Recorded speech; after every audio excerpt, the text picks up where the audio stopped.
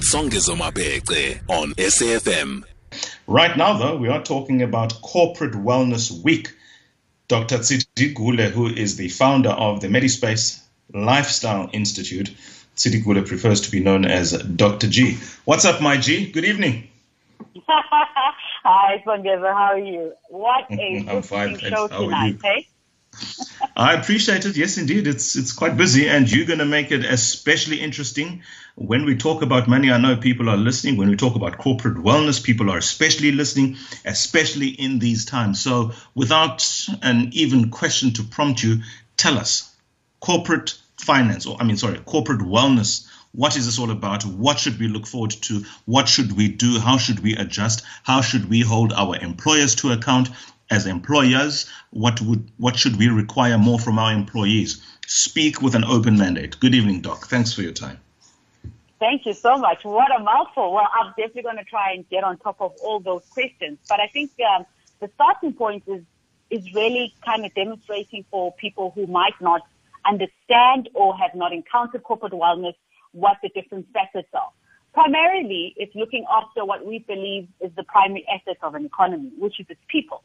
And when you look at the South African landscape, the big focus areas when it comes to corporate wellness or employee wellness, as I'd rather put it, is looking at work-life programs that are there to advance the physical, mental, and emotional health of the employee.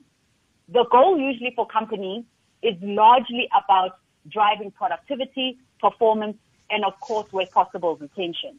So the programs vary based on what the focus areas are, but it does include things like counseling. You do have in-house wellness services. You look at employee assistance programs known as EAPs. I think those are the biggest ones in South Africa at the moment. Mental health counseling, which is starting to accelerate in this country. You also look at things like flexible work schedules, which I'm sure some of you can appreciate right now with COVID-19. That is probably being the largest focus in terms of physical space with remote work coming to play. And then, of course, there's group wellness activities, from fitness to campaigns to health promotions and general activations. The key area here is that it should be driven around advancing the employee. And I think that's primarily why Corporate Wellness Week this year is probably top of mind for most employers, because often as just a category, it's a grudge purchase for companies. They do it to tick off the box to make sure that they, oblige some kind of occupational health and safety requirements. However, when you look at the impact COVID-19 has obviously had in general on adults and children, the level of disruption in workplace culture, in workplace communication, as well as in leadership styles, it's necessitated that we review and revise exactly what the goals and objectives of corporate wellness should be. Fantastic. Let me ask you, sorry, Doc. I'm going to ask you because I know you're about to get into it, and I don't want you to get into it before this ad break. So we're going to focus on EAP, counseling, mental health wellness, particularly being on the rise in these times, flexible work schedules, group wellness activities, and how all of this is actually for and about advancing the employee, which is news to me because as implicit in the name, I would have thought corporate wellness is about the organization. That's why I understand you very well when you talk about being a grudge purchase and a tick box effect, because even my own understanding of corporate wellness was probably more in the interests of the employers than it is that or those of the employees. You're going to unpack all of that. I'm inviting the listeners then to participate in this conversation. Please surprise me. New callers, 0891 104 207. Voice notes as well. Let's have like 10 voice notes, one after the other, engaging Dr. G, the founder of the MediSpace Lifestyle Institute. After the ad break, she continues.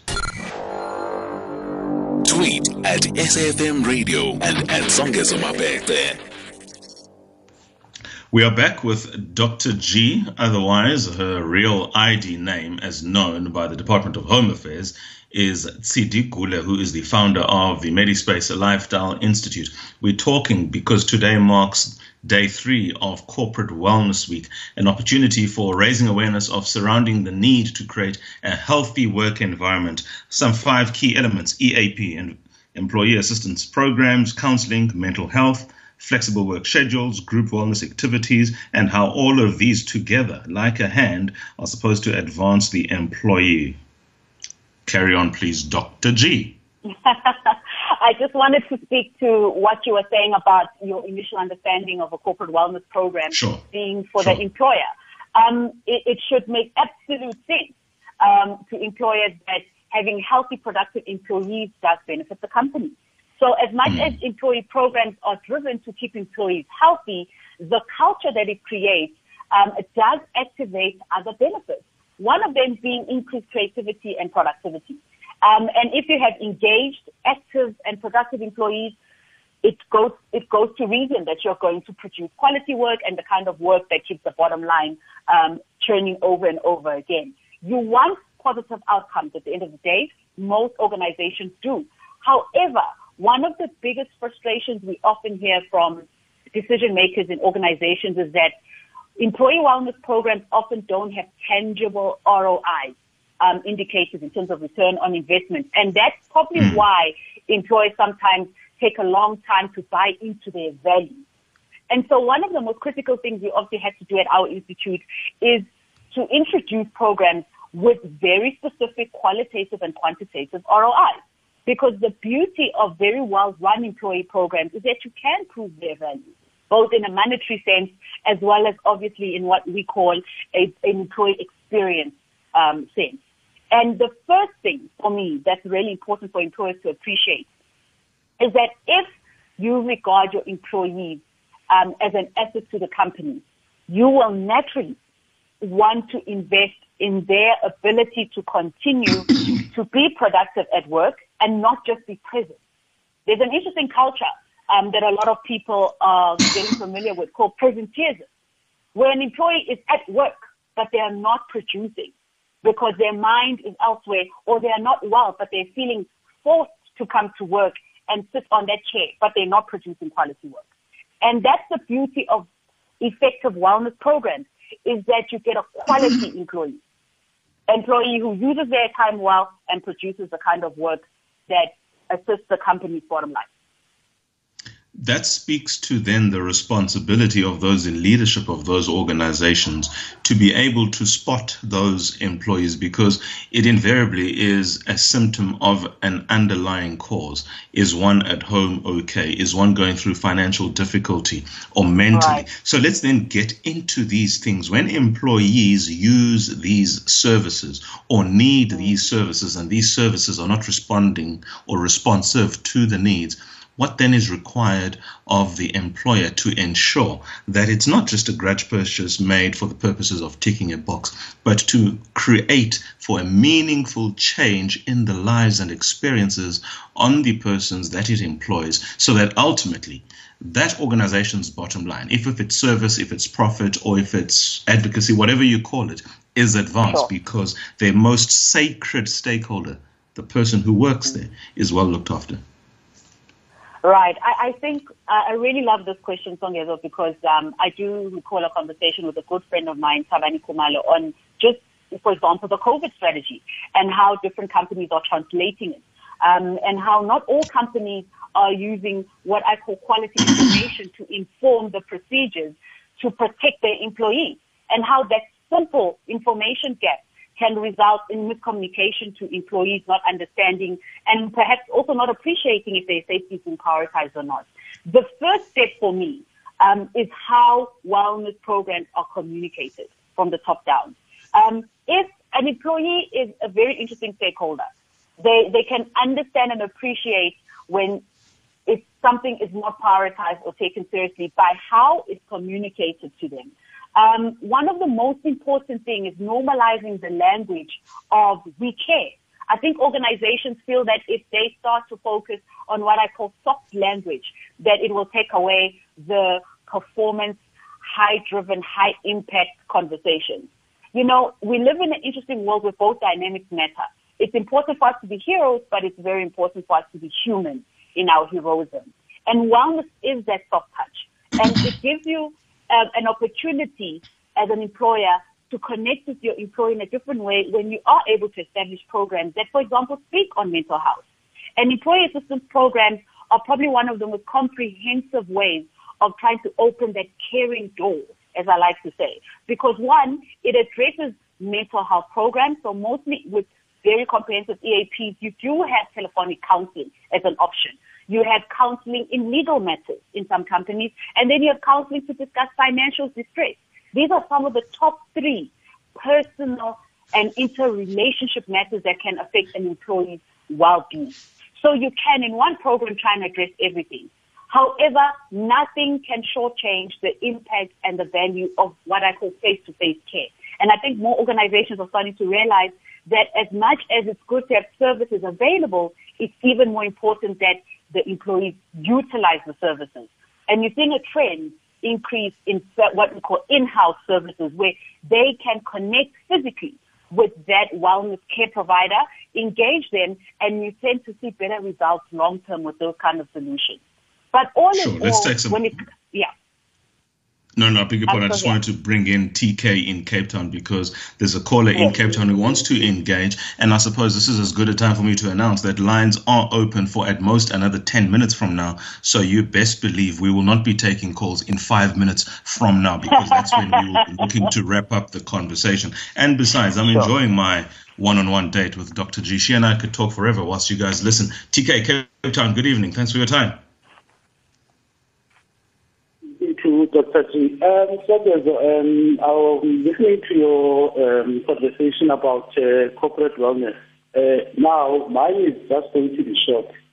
In light of corporate wellness being something very vital, I think it should also be important to highlight in your conversation that big corporates, especially top management and middle management, are so out of touch with their staff and the staff contingent in their companies or corporations that they have in terms of their essential needs when it comes to wellness, not just corporate wellness, but the general well-being of their employees, because you find a lot of top management not really in touch. It's something that they dedicate to someone to do or take care of, but I think the people who are top management need to understand the employees that they hire in their companies and what are their wellness needs. It doesn't need to be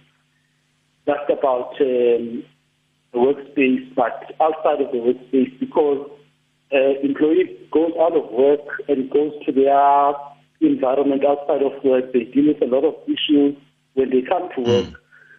Those issues that they deal with outside of the work environment are issues that translate to them going back to work, not being effective and not being productive. And the demand of the employees that they need to always deliver, perform and deliver, but when the employee needs to really look at what is really going on with the employee, they don't look at such issues that this is a human being, they have a life outside the professional space for the work environment. So I think fantastic. Thank you so much, TK. Respond to that, please, Dr. G. Respond to just what he says, because I do have a follow-up in relation to the thesis of that conversation that he was trying to get out of it. Right. I think TK raised some very, very good points. The first point that he raised is what I was alluding to, the communication gap because of poor leadership buy-in. I'm a very big advocate of if you don't have the buy-in from the top for a wellness program, it is likely to fall flat within 12 months. And in most cases, we've seen that, because if EXCO middle management do not buy into the importance of the employee wellness program that's been put in place, it's likely not going to be promoted properly all the way down. And so most employees then feel that lack of, sincerity. And wellness is a people-driven model.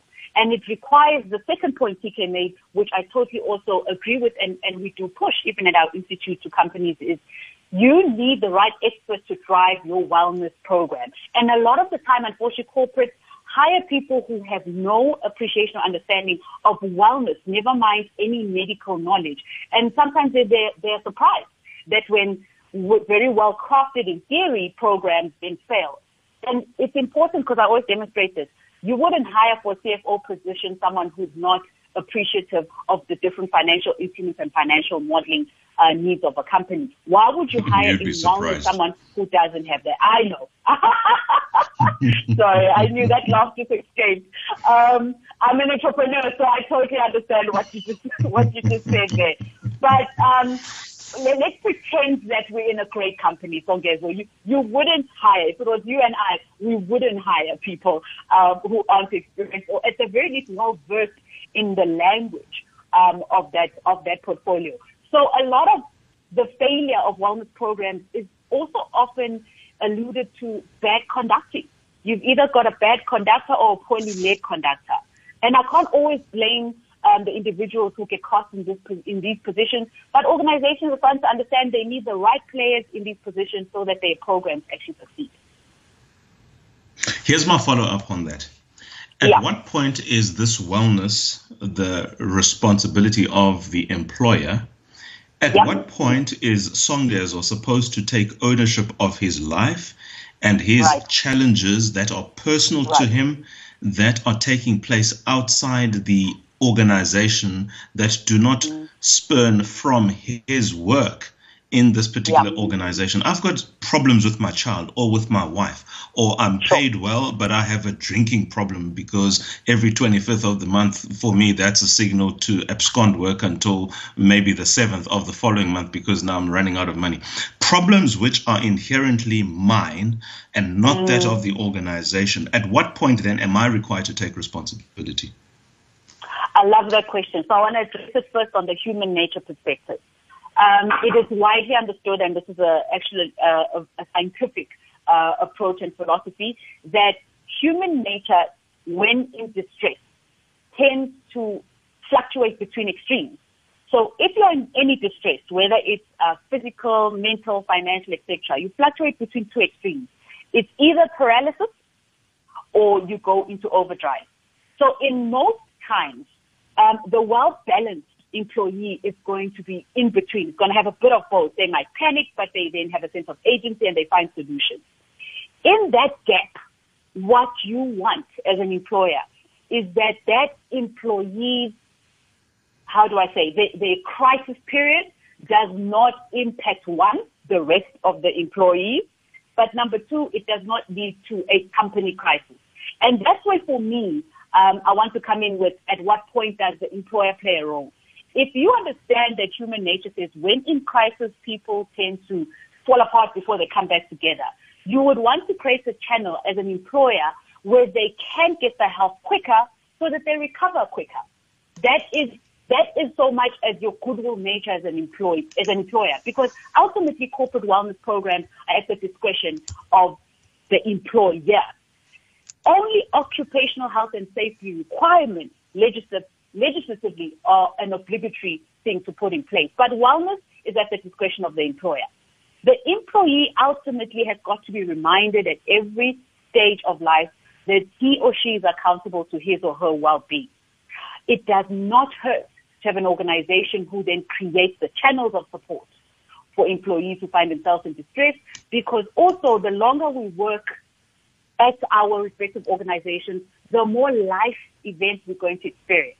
And so it is part goodwill of employers to put in corporate wellness programs, but it's also a really smart strategy because you get employees who are, one, identified quicker when they are at risk and therefore recover quicker. And you have a healthy company for it. Okay, on that point. Now, you've got these services, EAP, counseling, mental health. I'll leave it there because to lesser minds, this is an expression of weakness for Songezo to walk into these programs and openly admit, I need help. Somebody else who is on the same level as I am and we both have the same ambition within the organization and an opening opens up, will see that effectively as an opportunity to go for blood because Songezo is not strong enough. How then do we engage those employees who at different stages will need different assistance, mental assistance in particular, and counseling and related EAP, and not be seen to be weak by colleagues or not to be seen as weak by the employer, who will then think twice about elevating Songezo to the deputy MD, a position otherwise 100%. Is infinitely fit for? 100%. I think the first thing is to correct mindset. There is a lot of the stigma and victimization sometimes around how people utilize wellness programs.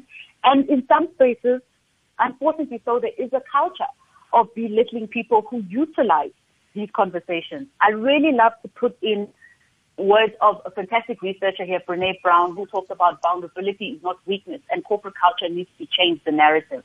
We are conditioned mostly in corporate culture to come in guns blazing, resilient, stoic, and not show emotion. And that's been part of the problem, Songezo, because by the time we are actually trying to resolve all the crises we've been trying to hide for months, everything is already crashing, and physical symptoms often tend to follow mental distress. And this is why we often you cannot outrun your problems. They catch up with you physically. So what happens is eventually there's a manifestation. And unfortunately, I hate to say this and be almost a gender advocate here, but we tend to see that pattern more in men than in females at the workplace, where someone's going to eventually manifest with a stroke or a heart attack at a very early age. And they were seemingly just perfectly fine. So one of the biggest things that I usually really stress when it comes to the impact of corporate wellness programs is that when you normalize the language, that actually looking after yourself allows you to be in a stronger position. And that's why I said in the beginning, the leadership buy-in at the top is important, because if your exco believes that you shouldn't show emotion, you should show up for work no matter what, and the world must come crashing down and you must end up in ICU to prove your value, then of course no one is going to be using those services, and the company will be worse off in the long time. They'll be losing employees to either death or disability. And nobody wants that. I mean, we had one IT company having almost 10 of its middle managers, mostly male, having heart attacks in the space of 2 years. And I'm saying no one is left to run the company after that. So the language has got to change in companies to allow employees to know that vulnerability is strength, that seeking help is important, because when you actually track it long term, those are the employees that recover quicker, learn resilience tools, and they can cope with stress, and they deserve the promotion. Fascinating. So essentially, there is an indictment then. When you start seeing particular services in the wellness space being used at an increasing rate, that to an extent must be an indictment on the employer, surely. Yes, especially if you look at mental health. And there are two particular things that I think are important that the employer must spend time reviewing and revising if it is. One, if there's an increase of burnout in the course of the workplace, and it's picked up mostly through EAP counseling and mental health programs. The second, if there is a sudden increase in especially what I call divisional acute stress. So if suddenly there's a lot of poor performance in a division and they're citing stress as the reason, it often masks things like relationship conflicts. So sometimes it's very difficult to report, for example, that you've got a poor leader who's maybe failing to communicate in one area or the other, but suddenly you've got the whole division starting to collapse where it used to perform well. So interpersonal relationship issues at work tend to show up as stress or burnout. And I think those are two very key areas, just to give two quick ones, that employers should be paying attention to. Because if something like that escalates and it doesn't get managed, what tends to happen is you start to lose your top talent. Doc, let's leave it there. Thank you so much for your time. Thank you, especially for your dynamic voice and experience. I think you can come back anytime and engage us on these topics, because the more we engage COVID, parallel to that, the more we have to be honest about these kinds of conversation. It's only a pleasure, and thank you so much for having me on the show. They call her Dr. G. That's why. Thank you so much, everybody, for your time. 9:32. It's time for a bedtime story.